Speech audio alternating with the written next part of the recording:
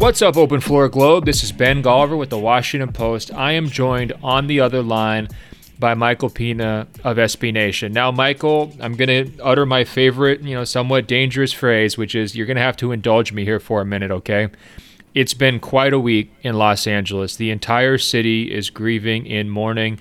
There are tributes to Kobe Bryant across the entire city. But I'll tell you what, the most moving scene that I saw was at the crash site up in Calabasas. And longtime Open Floor Globe members will know that I used to fly my drone to take pictures, from the air. I just viewed it as, just the next wave of photography for, an Instagram aspiring influencer like myself. And as I was going to the crash site, I had the strongest sense of deja vu. The exact exit, basically where that crash site is, I had turned off a couple of years ago to go fly my drone in the hills over there, just not even a couple miles away from just this very random hill well outside Los Angeles, about 30 miles. It was just very, very eerie to have that memory because, I'm looking at it as this beautiful place to just kind of get out into nature a little bit, to step away from society. And here is where an NBA legend, an LA icon, Kobe Bryant, his 13-year-old Gianna, and 7 other people lost their lives. But what really hit me even harder than that was speaking to the pastor, Bob, at church in the Canyon. And I just want to paint this picture for everyone. I wrote about this for the Washington Post this week, but I'll tell you what, it hit me hard. Pastor Bob and the church there are going through Sunday school services with the kids on Sunday morning. A quiet morning, just like any other, went directly across the street from the church, up in the hill, within eyesight of the church's front door. The helicopter just falls out of the sky. They could hear it inside the church. The entire congregation, the kids, all go out to the parking lot. It's clear immediately. There's a fireball. There's a fire starting. Even before the first responders got there, everyone present realized that there were not going to be any survivors. And within that moment, Pastor Bob led his congregation, 75 people, in prayer in the parking lot. I mean, if that doesn't hit you, I don't know what does. But what happened over the next 3 days is even more remarkable to me. I think that a lot of fans across Southern California, in the first 24 hours especially, struggled to cope with this idea of, did it really happen? And many of them wanted to go see it for themselves to believe it. And then as time passed, I think many of them just wanted to go to that spot and pay their respects. So we're talking about a random, exurban community well outside of downtown Los Angeles, heading towards Malibu, heading up towards Santa Barbara.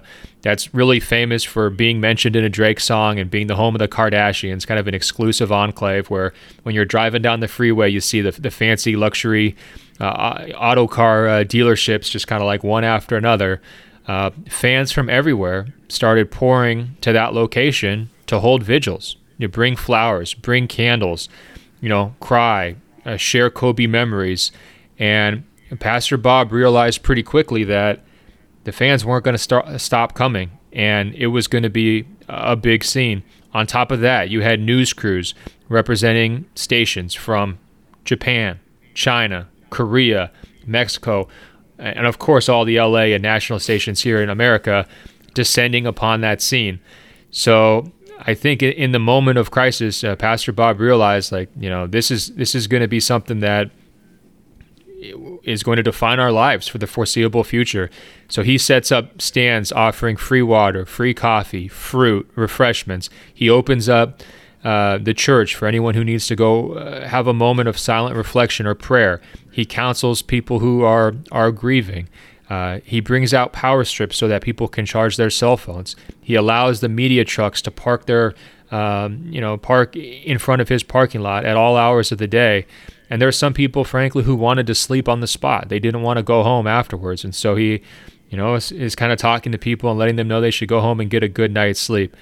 Is an unbelievable response to me from the pastor and from that church community.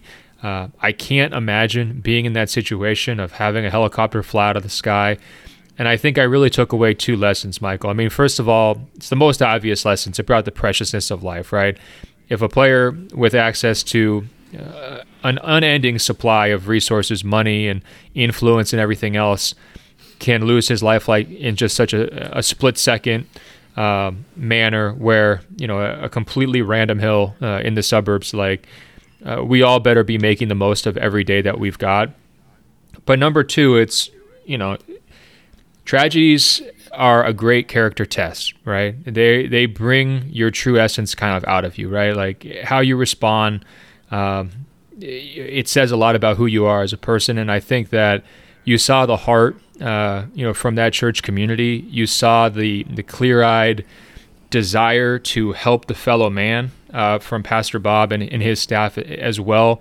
And this is not a silver lining. I mean, this is a horrible tragedy with loss of life, but I do think it's a reminder that, when you hit tough times, ask yourself who you are, ask yourself what you're about.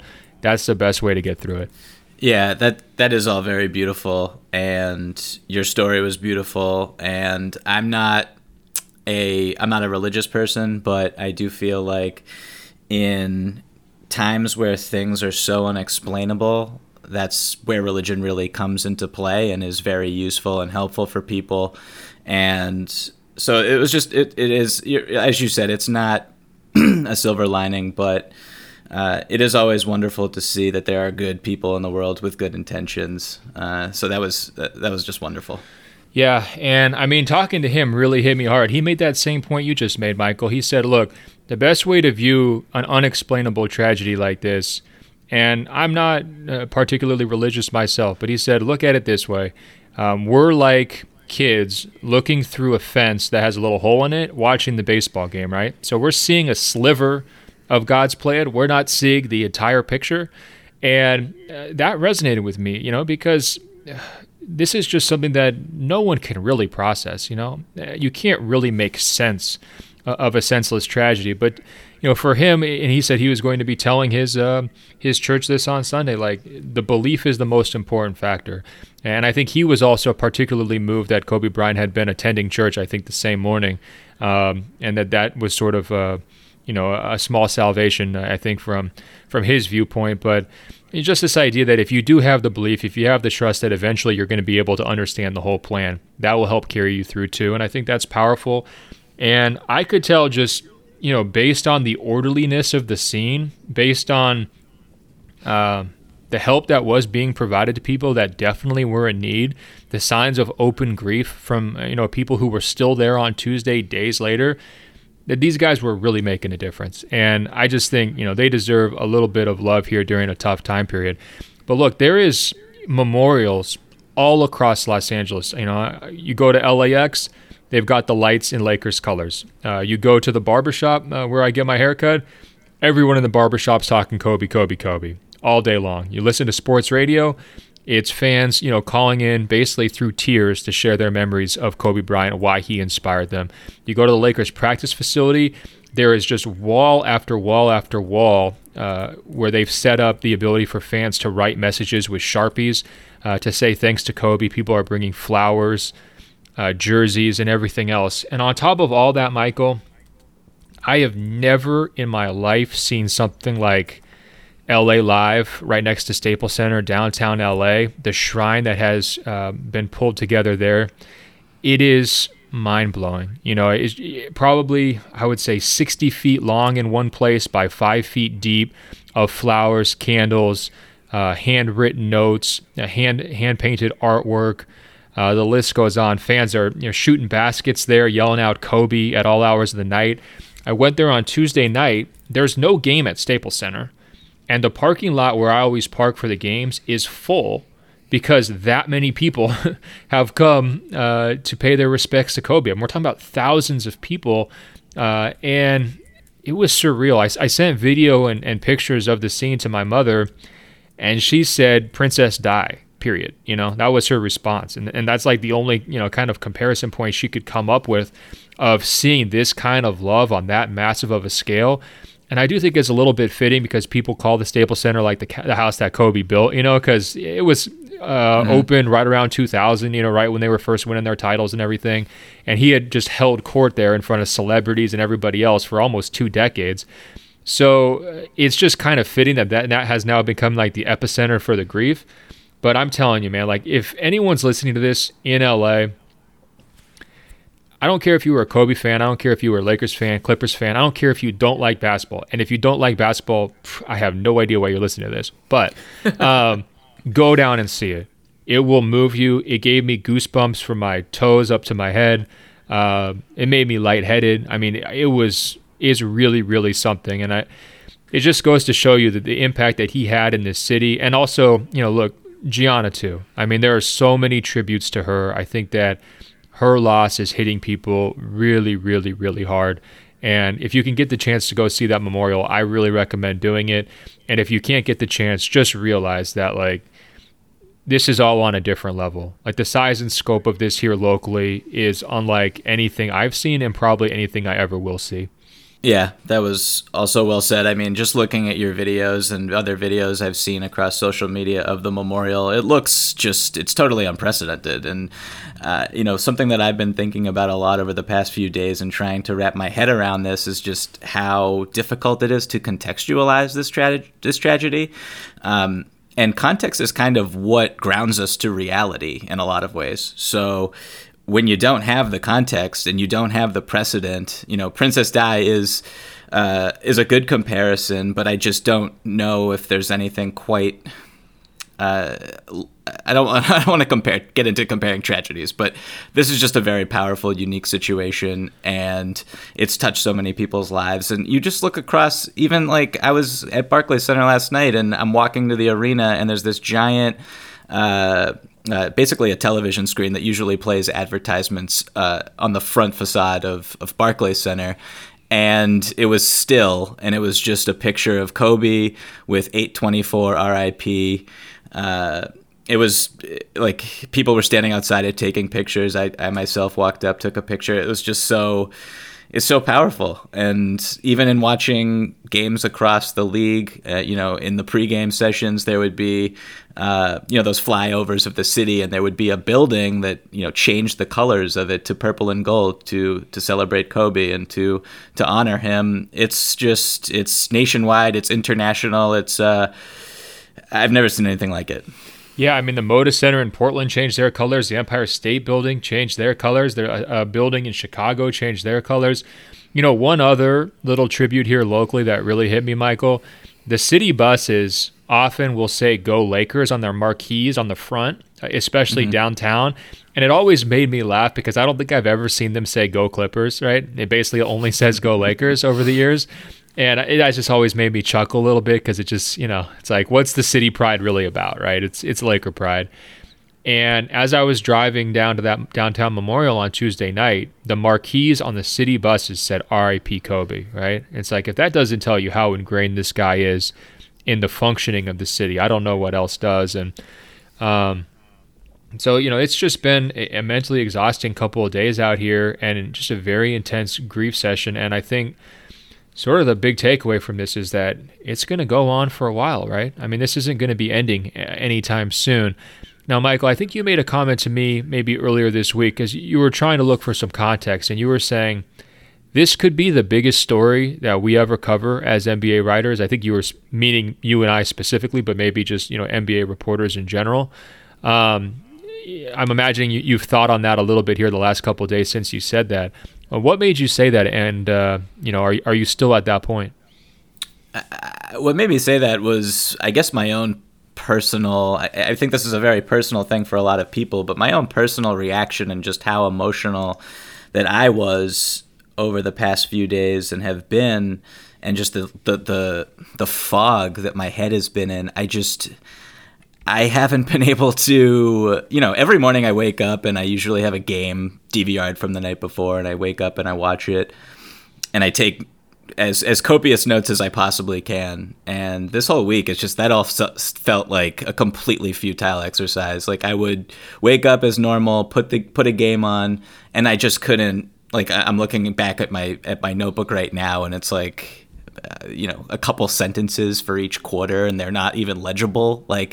And I think just beyond myself, like, a lot of people who were alive and actively covering the NBA or can remember back in '92 when Magic Johnson was diagnosed with HIV, that's kind of the big basketball story that that is most comparable in terms of just shock and transcendence. And this is obviously a not to make light of that with Magic, but this is obviously a more tragic scenario.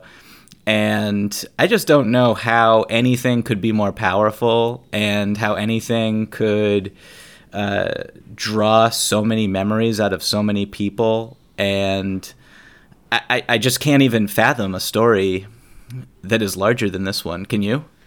I mean, I don't want to fathom it. I can tell you that much. I mean, there's so many things that come together, from the horrific way, from Gianna's inclusion, from the fact that he's still so young, from the fact that he grew up in LA since the age of 17, always being in the public eye, the fact that he played for a franchise for 20 years, and so he's got all of, 2 decades worth of loyalty built up.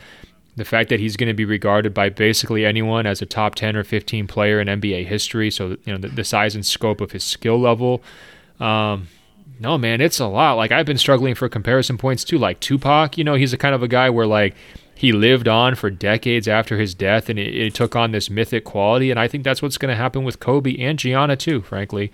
One thing I've been doing here, trying to like process this grief, is like I've been letting my mind wander and like building up Gianna as like the greatest WNBA player in history, right? Like in my mind, she's already like a 5-time WNBA MVP and she's won 3 titles, and we're comparing her to Cheryl Swoops. Like that's kind of where my mind's gone with this. And I think, grief and tragedy does weird things to you, and maybe that's just one coping mechanism. What we are seeing though, Michael, is steps being taken by, central figures here to kind of, for lack of a better phrase, move the conversation forward, right? Take the next step. And so we actually saw public statements from Vanessa Bryant, Kobe's wife, Jeannie Buss, Lakers owner, and then the Lakers themselves. And it had been a real blackout period from a media standpoint from all of the major figures here, from basically Sunday when the news broke until Wednesday or Thursday as they started to open things up. I'm just going to read their statements. I think it's important. Vanessa wrote, "My girls and I want to thank the millions of people who've shown support and love during this horrific time. Thank you for all the prayers. We definitely need them. We are completely devastated by the sudden loss of my adoring husband, Kobe, the amazing father of our children, and my beautiful, sweet Gianna, a loving, thoughtful, and wonderful daughter and amazing sister to Natalia, Bianca, and Capri. We are also devastated for the families who lost their loved ones on Sunday, and we share in their grief intimately. There aren't enough words to describe our pain right now. I take comfort in knowing that Kobe and Gigi both knew that they were so deeply loved. We are so incredibly blessed to have them in our lives. I wish they were here with us forever. They were our beautiful blessings taken from us too soon. I'm not sure what our lives hold beyond today, and it's impossible to imagine life without them. But we wake up each day trying to keep pushing because Kobe and our baby Gigi are shining on us to light the way. Our love for them is endless, and that's to say immeasurable. I just wish I could hug them, kiss them, and bless them.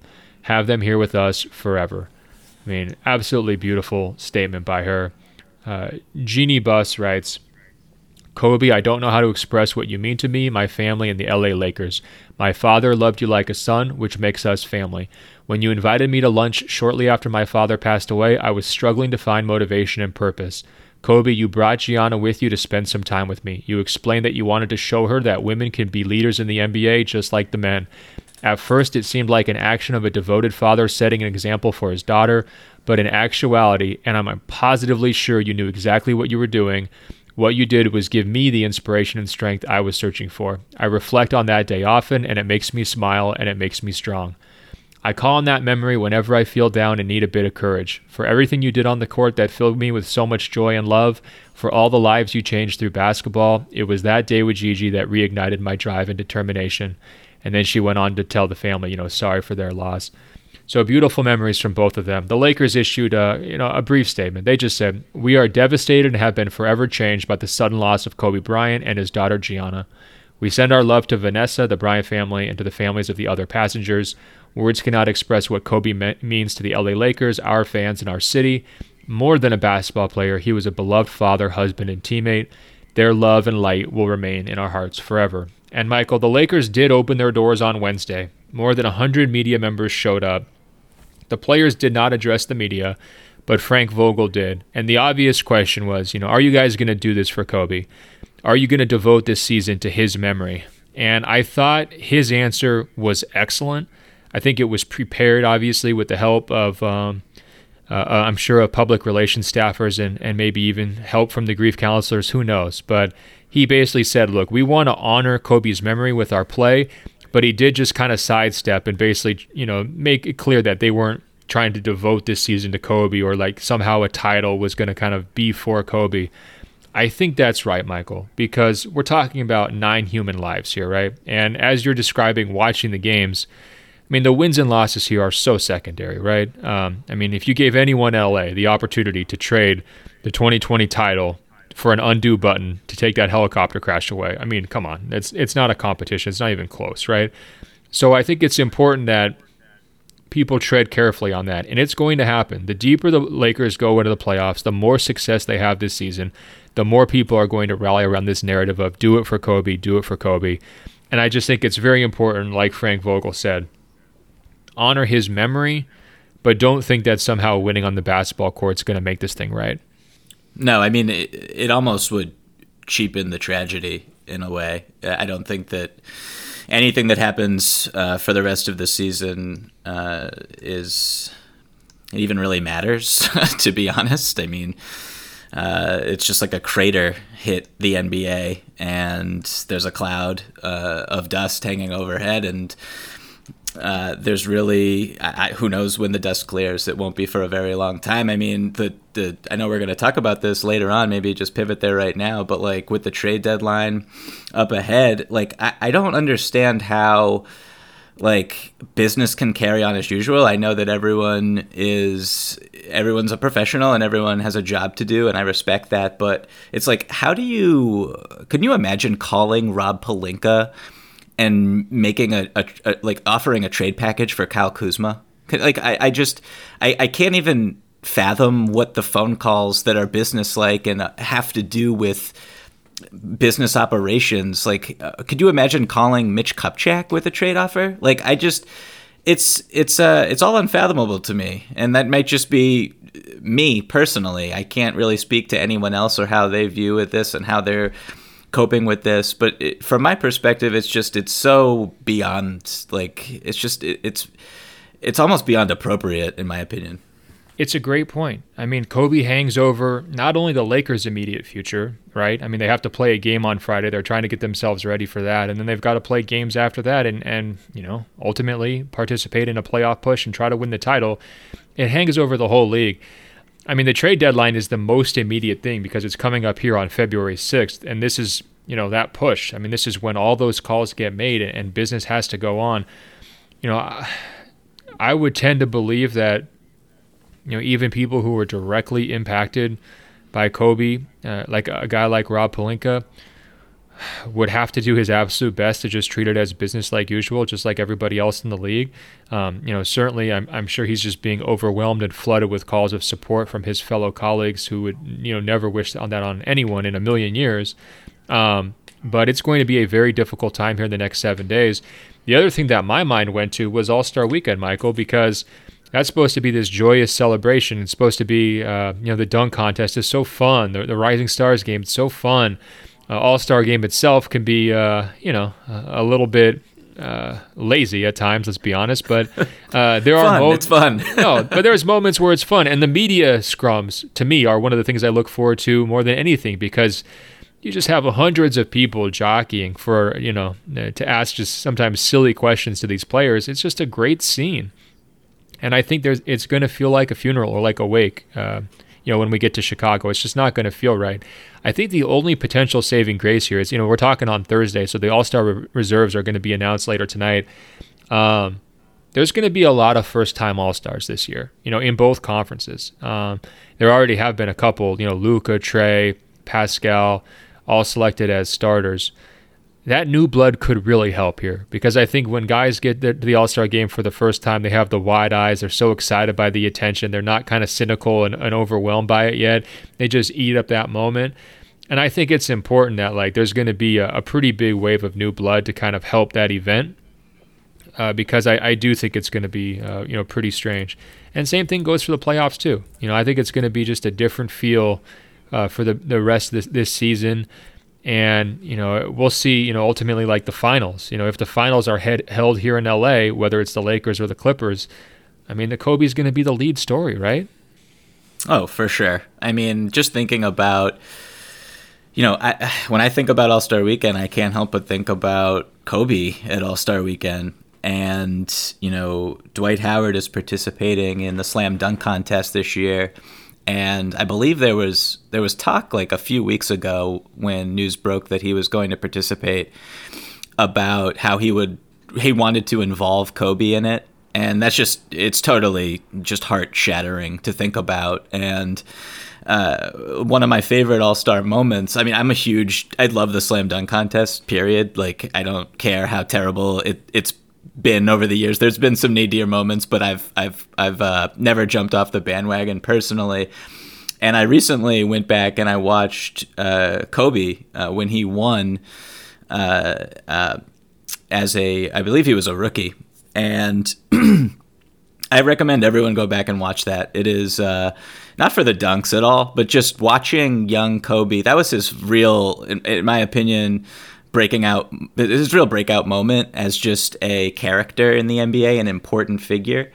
And, what I would love to see is just, and would probably make me cry on the spot, is if everyone who participates does his famous between the legs dunk as their first dunk. Because I'm pretty sure everyone except maybe Dwight probably can't do it, but everyone else who is participating can certainly do it easily. And it would just be a beautiful, touching honor if that happened. I didn't even think about that. There's going to be Kobe tributes in the dunk contest. I mean, that's a phenomenal idea.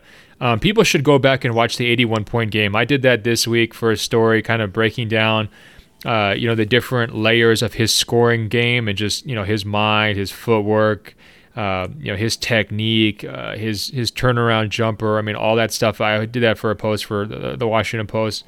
I really enjoyed watching the clip of that. Back when I first watched that game, when it happened, I was so mad, Michael, because I was thinking, oh my God, this guy who's always wanted to be like Jordan just got 81. Now Mike's going to have to unretire so he can score 82. Like, what a hassle for Mike, And, I mean, as being like a true MJ stan, like that one really got me. And I was like kind of furious about it at the time. And, I was always worried, this is going to give him an argument in the, the GOAT conversation that Mike can't counter. But when you go back and watch, he just gets so hot in the second half. He's just, pulling up from deep, and it doesn't matter how much help they send at him. He's just unstoppable.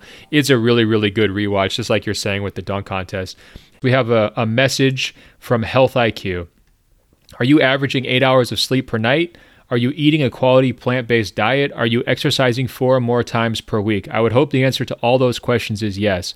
If so, you're doing everything right to ensure you live a long life. Isn't it time you're financially rewarded for your commitment to a healthy lifestyle? That's where Health IQ comes in. Health IQ uses science and data to secure lower rates for people like you on their life insurance. If you're a runner or cyclist, if you're a weekend warrior, a vegetarian, or a vegan, then you deserve to be rewarded for your hard work and more affordable life insurance rates. Health IQ can save you up to 41% because physically active people have significantly lower risks for heart disease, cancer, and diabetes. Health IQ is not just a lead generator. They take the customer through the entire process of applying, and the policy is underwritten by one of their top insurance partners. But these savings are exclusive to Health IQ. You won't find them anywhere else, and you must qualify to get a special rate. To see if you qualify, go to healthiq.com/floor to take the proprietary Health IQ quiz. Depending upon your score, as well as other related qualifying factors, you can save up to 41% on your life insurance premiums compared to other providers. Again, that's healthiq.com/floor, and let them know we sent you. And you can start the process with that Health IQ quiz. There's no commitment, and you'll learn even more about potential opportunities to be rewarded for your commitment to healthy living. One more time, healthiq.com/floor. Now, Michael, I was going on and on there about the scene here in California, but I think that you've made the point. This is a global grieving process, right? This is a national grieving process here in the country. And I know you've been around a couple of teams here this week. You've been to some games. So I'm curious, like I've been in my own little hole over here, just kind of doing me. And I'm curious, what's it been like for you? And can you paint me some pictures from these last couple of days as the NBA copes with the loss of Kobe Bryant? Yeah, sure. I mean, as I said earlier, I think that, like personally, I've been since Sunday. Like I said on the last episode, I did not attend the Knicks Nets game, and then there really weren't any games in New York until last night, Wednesday night. The Knicks played the Grizzlies. I did not attend that game. I went to the Nets Pistons game, and there were a lot of questions still, primarily in the pregame pressers with both coaches, about Kobe, how the teams were coping, what the response was from players over the past few days. And Kenny Atkinson, head coach of the Brooklyn Nets, basically talked about how they practiced the day before, and he thought it was just a therapeutic experience to get back into a routine with the guys, play basketball, let their heads clear a little bit. He said that Kyrie Irving was more quiet than normal, but he participated, and then he also played in last night's game, as a lot of people saw. It was nationally televised on ESPN, and he was fighting back tears in the post-game interview.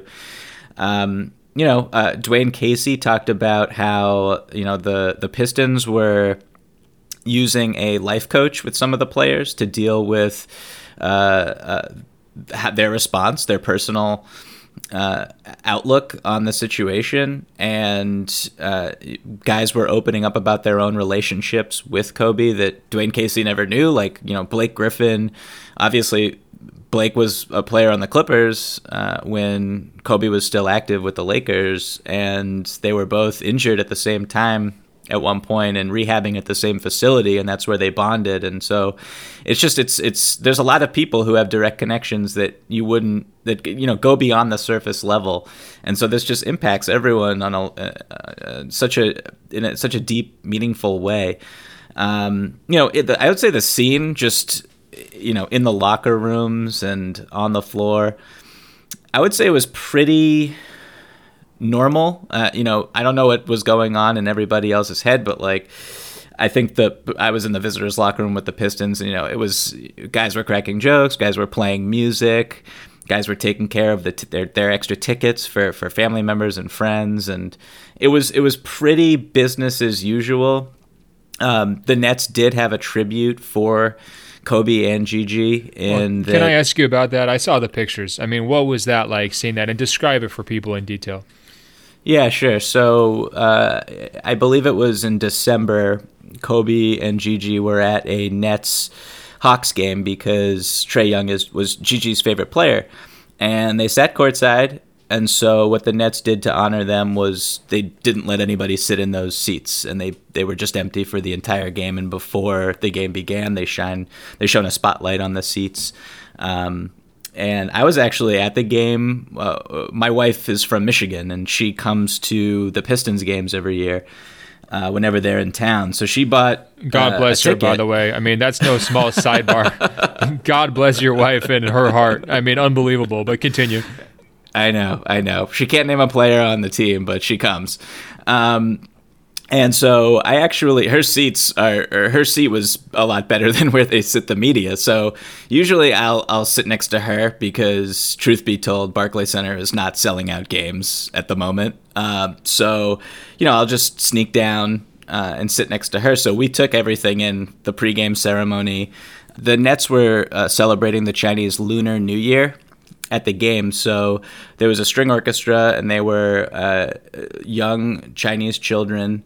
And the lead, I guess, violinist, I want to say, was wearing a Kobe jersey, and she couldn't have been older than 8 years old. And so it was very emotional, the whole thing. And it was a beautiful thing to take part in. And, again, just going back to all the games that I've tried to watch over the past few days, the pregame ceremonies. I mean, Philadelphia was also just very, very powerful. Obviously, where Kobe's from and where he went to high school. It's a thing that's just impacted everyone across the league and every city, every fan base. Whether or not you liked Kobe or didn't like Kobe, it doesn't matter. It's just a universal thing that everyone's kind of taking in together. And that's very well said. I mean, look no further than the jersey numbers, right? Guys changing away from number 8 or number 24, or some guys wearing 8 or 24 for one game in the first game back on the court. I always thought the jersey number was like one of the most personal aspects of sports at every level. I mean, even going down to like micro soccer and, pee-wee baseball and everything else, like the jersey number matters to basically everyone who puts one on, right? And for professional established athletes to be like, I can't wear this number anymore, right? On the drop of a hat. And for the NBA to be wise enough to say, look, if you want to change your number, we're going to waive all the rules. Go ahead and change it. We'll make it happen. I mean, that's just one more layer to, I think, the tributes that you're seeing from the basketball community. Speaking of those tributes, Michael, I do not want people to gloss over or to forget about Shaquille O'Neal and Jerry West on TNT on, I believe it was Tuesday night. The Lakers and Clippers game was postponed at Staples Center, so they took the court in LA, and it was an absolutely riveting hour. To me, I have never been the world's biggest Shaquille O'Neal fan. I thought some of the rap stuff and Kazam and all that was just like, when it was happening, it was a little bit corny. He's a big guy. I didn't play center, so it was like kind of harder to relate to him. Obviously, our body types are probably a little bit different, so it's like not a real natural connection there. And yet, I thought that was the highlight of his entire career for me. And, I've interviewed him at certain times. I probably even aggravated him with my questions at certain times. I have, he gave me some absolute heaters about Kevin Durant, saying that KD couldn't even talk to him because he hadn't won a title yet. And that kind of made some waves when he told me that a few years ago. Again, I'm not like super close with Shaq, but, I've been watching him play for 20-something years, and I've interacted with him for multiple stories along the way. I guess that's my point. And I've never felt more personally drawn to him than I did watching him on TV on Tuesday night. I think he has received justified criticism for like the quality of his communication abilities on that show. I definitely think he's gotten better these last couple of years, and he's incredibly entertaining. I'm not sure he's always the world's best communicator. On that night, it was a grand slam. I mean, the notes that he hit were so important. I mean, first of all, I think people know the visual of just him crying in public and, a big guy being open with his emotions. I think that's very powerful, very important. But beyond that, listen to his words. When Shaq is saying, I'm so caught up in my day-to-day life of working that I'm forgetting about my priorities. I'm not making the right amount of time to check in with Kobe. And he said they hadn't really spoken since Kobe's 60-point game. You could tell that that's part of the reason why he was hurting so badly. I mean, he called it like a triple stabbing to the chest, right? And that's a valuable message that every single person can learn from, and certainly it's one that I've taken to heart. It's like we all get so wrapped up in our day-to-day lives of working. So many of us, I think, are probably feeling overworked, whether they're students or professionals. And for Shaq to be out front saying like, look, let's remember the priorities, I thought that was really big. But I think even bigger than that was his closing message, where he's basically saying, look, Kobe was like my younger brother. I have a real younger brother. We beef all the time in real life, and Kobe and I beefed, right? And that was just, a brotherly relationship. And then, Shaq said something along the lines of, there's a lot of people out there who are going to talk about, like Kobe versus Shaq or like this long-standing feud or everything else. And he's like, look, we need to put that to bed. That's not how it was. This was a typical brotherly relationship. I care about him. He cared about me. We were able to have mutual respect.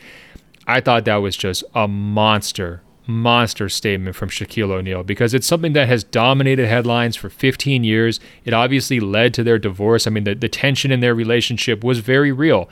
It forced Shaquille to be traded to Miami. It changed the entire narrative of his career, right? It changed Kobe's entire narrative.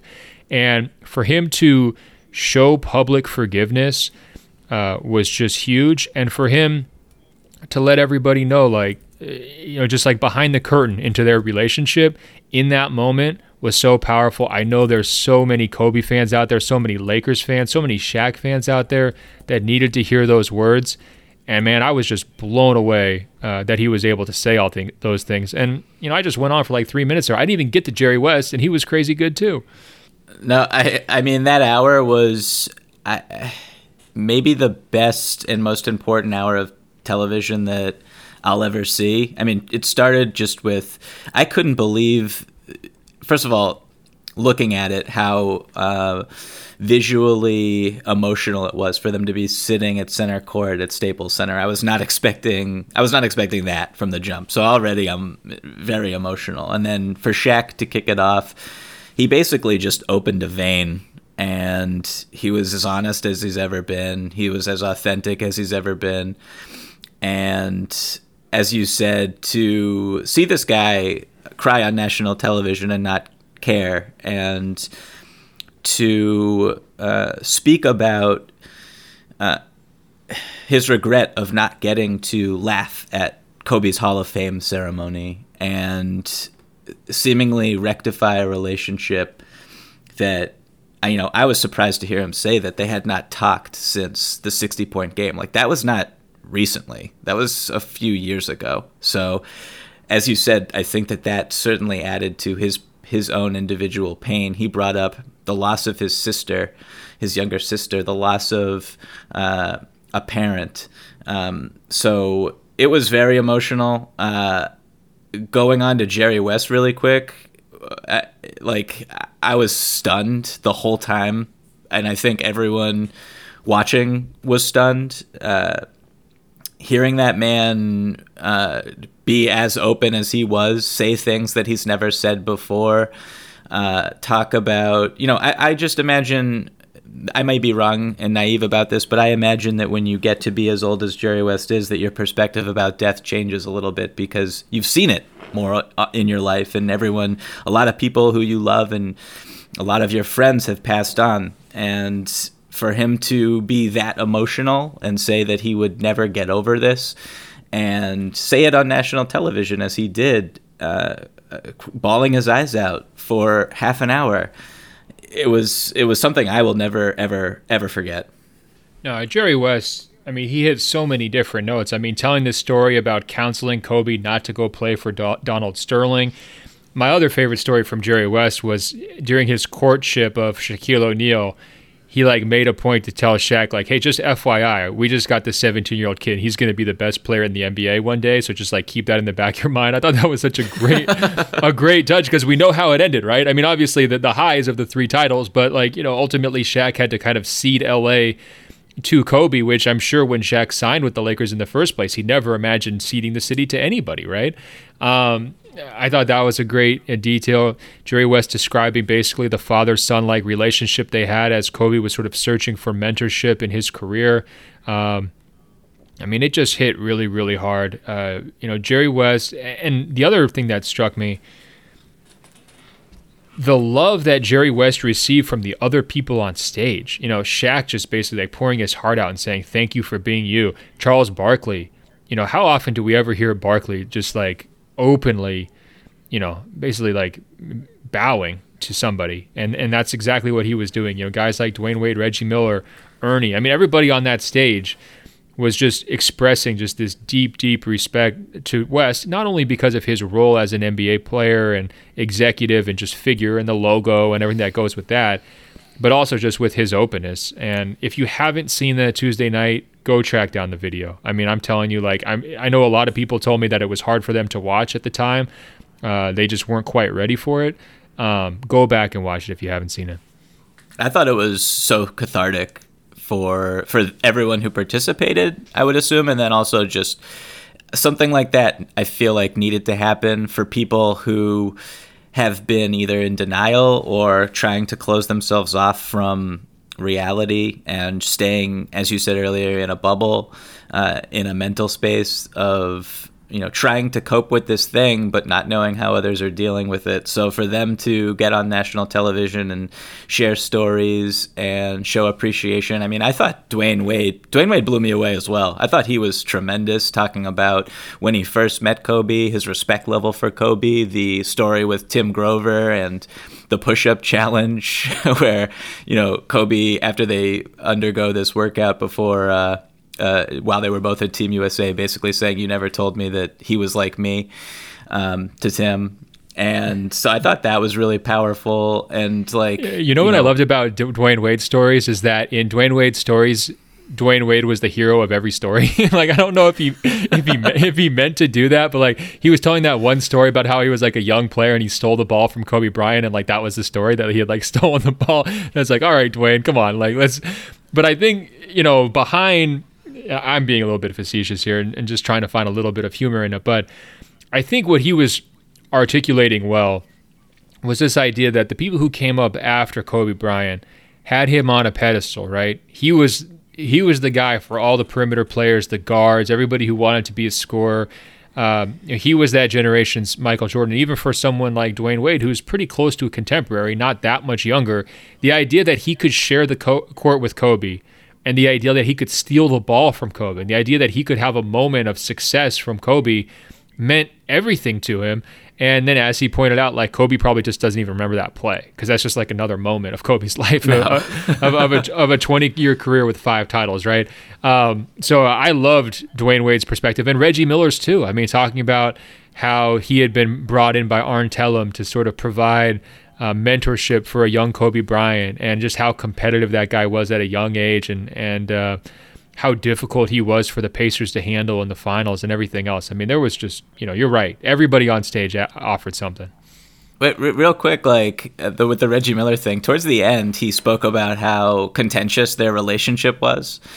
And so I didn't, I assumed that everyone who played against Reggie Miller just hated him. But I went back and yesterday I Googled, Kobe, Reggie Miller fight. And did you know that they got in a brawl? Like at the end of a game, and it was pre-Malice in the Palace, must have been like 2002, 2001, 2003, that area, that period. And it was at the very end of a game, and like Isaiah Thomas was the coach of the Pacers, and he waves at Phil Jackson, the obligatory wave after the final buzzer, and he starts walking towards the locker room, and then he turns around and he sees that Kobe and Reggie Miller are at the scorer's table, like throwing bows. It's like I don't remember that story. Maybe I'm too young to even recall it. So that was. So I vaguely remember it. Like no punches connected, right? Wasn't it a lot of just like a lot of air? Like guys were just throwing. Yeah, it was an NBA fight. Yeah, I think I remember it almost being like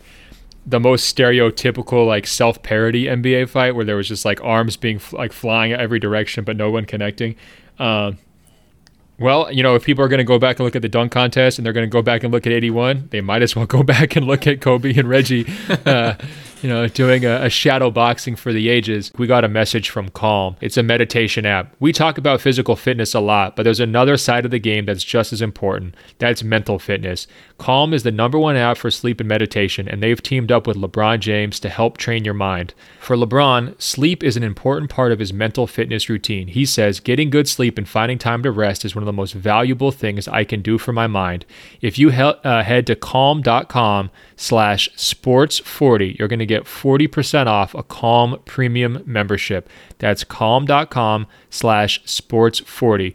With Calm, you can have access to the nature scenes that LeBron loves and so much more, like sleep stories and meditations. For a limited time, our listeners can join LeBron in using Calm with a 40% discount on an annual membership. Go to calm.com/sports40. Unlock content to help you focus, ease stress, and sleep better. Get started at calm.com/sports40. That's calm.com/sports40. Now, Michael, you mentioned to me earlier this week that you did something that I believe a lot of people have done around the world. You tried to go buy Kobe sneakers, didn't you? And you found that they were sold out. Is that right? Well, sold out from Nike, which was very disappointing. I would have loved to buy them directly from there, but I had to. It was then like a pivot to the secondary market, which the price is just like it's a pretty depressing thing, but.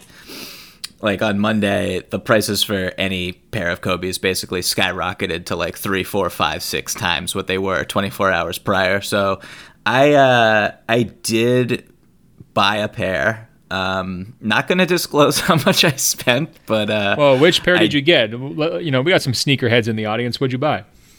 Sure, I got the Kobe AD Igloos. Wow. Which Yeah, they're beautiful. I cannot wait to get them in the mail, and I'm going to wear them to the next game whenever they get in. Hopefully that'll be soon. But I was just like, I mean, my relationship with sneakers has always been pretty intense, and I realized like I didn't have a pair of Kobe's, and part of that is again from something I disclosed earlier, which is like I never really liked Kobe all that much. I respected him, but not to the point where I was going to buy his sneakers. And when I was very little, I had the Crazy Eights. You remember those? Oh yeah, yeah. From Adidas back when I think they were released in like '97 or something like that. So I had my parents were nice enough to buy me the Crazy Eights and basically every single Allen Iverson shoe from Reebok back in the day. Those were like the two things that I had to have. So yeah, I bought a new pair of 80 Igloos, and I am very excited about them. And I hope everyone can get them at an affordable price, is what I'll just say about that. No, I hear you. I mean, the gouging stuff is pretty disturbing. It says a lot about our society. We should probably just focus on the positive aspect of that, which is, we mentioned the jerseys and the love for his jersey numbers before. It's the same deal with the shoes. I was talking to my buddy Jordan, who played professionally in Italy and Japan and some other places, and he said everywhere he went during his career, and he's basically our age. I think he's like 30, a little bit younger than me. I'm getting up there. But he said everywhere he went, the Kobe's were the sneakers that the fellow players on those teams wanted to have, and they were the sneakers that the fans wanted to have. So we have this like cult of Jordans here in America, and it's a real deal, no question. But I think for international basketball communities, especially, younger people, it was all about the Kobe's. He was so popular in China, right? He was so popular in Italy, obviously, because of his connections to that country when he was younger. And, Nike spread the Kobe Mamba mentality across the world. And I think that his basic message is like, believe in yourself and don't let anyone tell you what you can't do, right? I think that is a global message, and it absolutely inspires people in any country. And we've heard from Open Floor Globe listeners, probably 4 or 5 different continents, about Kobe over the last couple of days. I appreciate all those messages, guys. It just shows that he had that universal connection. And I think the sneakers are a great avenue to kind of, to see it, and to touch it. It's kind of tangible to realize that many people out there wanted a piece of Kobe, and they realized like buying a pair of shoes was the easiest way to do it. Yeah, and Ben, one of the coolest things that we've seen around the NBA this week is every single coach in the league wearing Kobe's. Like, how cool is that? It's like seeing Mike Malone in a pair of Kobe's, seeing Brad Stevens walk up the sideline yelling at his team. Never in a million years could we have imagined all these middle-aged white guys wearing Kobe's. Right? It's incredible. Like I don't know who came up with that tribute, but it's amazing and very heartwarming and touching to see all those guys wear those sneakers. It's just really cool to see. No doubt. Hey, we're going to close out here on a little bit of a darker note, but I think it's something that should be mentioned here as well. I started this podcast off talking about the incredible response from Pastor Bob to the tragedy and just how the tough time revealed his character. And I think, unfortunately, that ugly scene that we saw involving the Knicks at Madison Square Garden this week is kind of the opposite side of that, right? I think if you've done things the right way, if you have a healthy work environment, if people are happy, if people are feeling valued, when tough times hit, the response will be positive. If you haven't done things the right way, if you don't have a healthy work environment, if people aren't feeling valued, when tragedy strikes, it becomes very difficult for everyone to process those emotions, and ugly, bad things can happen, right? That's what I saw from that Knicks scene. Now, obviously, I'm talking about Jay Crowder being shoved into the courtside seats by Elfrid Payton. I'm talking about Marcus Morris's response and his post-game comments that angered everyone, where he's saying Jay Crowder has, basically female tendencies and all this, and calling him soft and this, that, and the other thing. The Knicks are an absolute disgrace from top to bottom. The fact that we're in a situation here where everyone is openly grieving, having a hard time getting through this Kobe situation, and they can't keep it together, 2 or 3 days after his death and avoid a scene that's undoubtedly going to bring fines and suspensions. And it really seemed to me like an entire black eye on the entire league. It's devastating. Like, don't you guys know how to act, right? Like, this is a time and place for everything. There's never a good time and place for that type of, unsportsmanlike behavior on the court. But certainly the time and place was not a few days after Kobe Bryant's death. You got to be better than that. And this is a situation where I hope this leads to Adam Silver calling Jim Dolan in a principal's office and just say, you know what, guys, we've put up with you for 20 years. You've got to be better than this. You're a prestige franchise in a huge market, major stage at Madison Square Garden. This is just unacceptable behavior. Not having hot water in the visitors' locker room after the game also was just a classic MSG touch. And the sell the team chants that rained down at MSG when James Dolan got up to leave his courtside seats were also powerful. And there's a reason, there's a reason why I went to the Nets game instead. Obviously my wife was there, so that was probably number one, I should say. But anytime that both teams are playing at the same time, I typically go to the Nets just because there's a more competent basketball product on the floor for sure. And then just everything about MSG is just not what you want. And last night you just saw it. And as you said, Ben, the timing, just despicable. Yes. I mean, Jay Crowder should not have taken that corner three, but do we really what I've seen over the past week and in games that I've seen players helping other players up on other teams who have fallen over, and I haven't really seen that in all the years I've watched the NBA. In the middle of a possession, I've maybe seen it I don't even know, maybe 5 times, and in the past week I've seen it 3 or 4, and for that to happen with at the end of that game with the shove to the ground and then the fracas and then so even if that were to happen, just end it right there. For them to spill into the post-game conversation and just own and not apologize for what transpired was just doubling down on stupidity. I second everything that you're saying. It was a very embarrassing thing, and the timing just could not have been worse.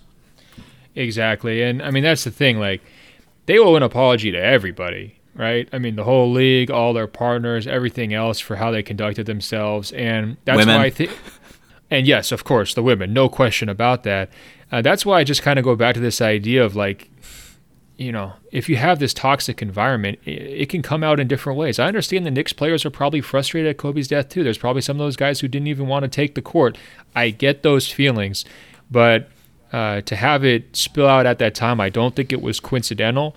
And I think it just really highlights the awful state of that franchise and their very kind of premier role within the league. And it's rubbing off on everyone else, I mean, to me, I understand fining the players for their behavior. If I was Adam Silver, I would consider fining the whole Knicks organization for how that went down. Is just, you talk about what's the best interests of the game. Are you damaging the credibility of the sport? That kind of stuff. I think it transcended up to that level. I'm not trying to be melodramatic or over the top here. I just think that can't stand, And we've seen the Knicks time after time, flagrant fouls, flagrant twos this season. Enough is enough, okay? And I hope Adam Silver takes this one seriously, and we'll see what the punishment looks like. But I was just thoroughly disgusted by the whole scene. And on that bright note, Michael, we've reached the end of another Open Floor podcast. Thank you for walking me through everything in kind of a coast-to-coast manner here on this show. Guys, email us, openfloormail@gmail.com, openfloormail@gmail.com. Next week, we're going to have the All-Star reactions, your emails on the All-Stars and everything else.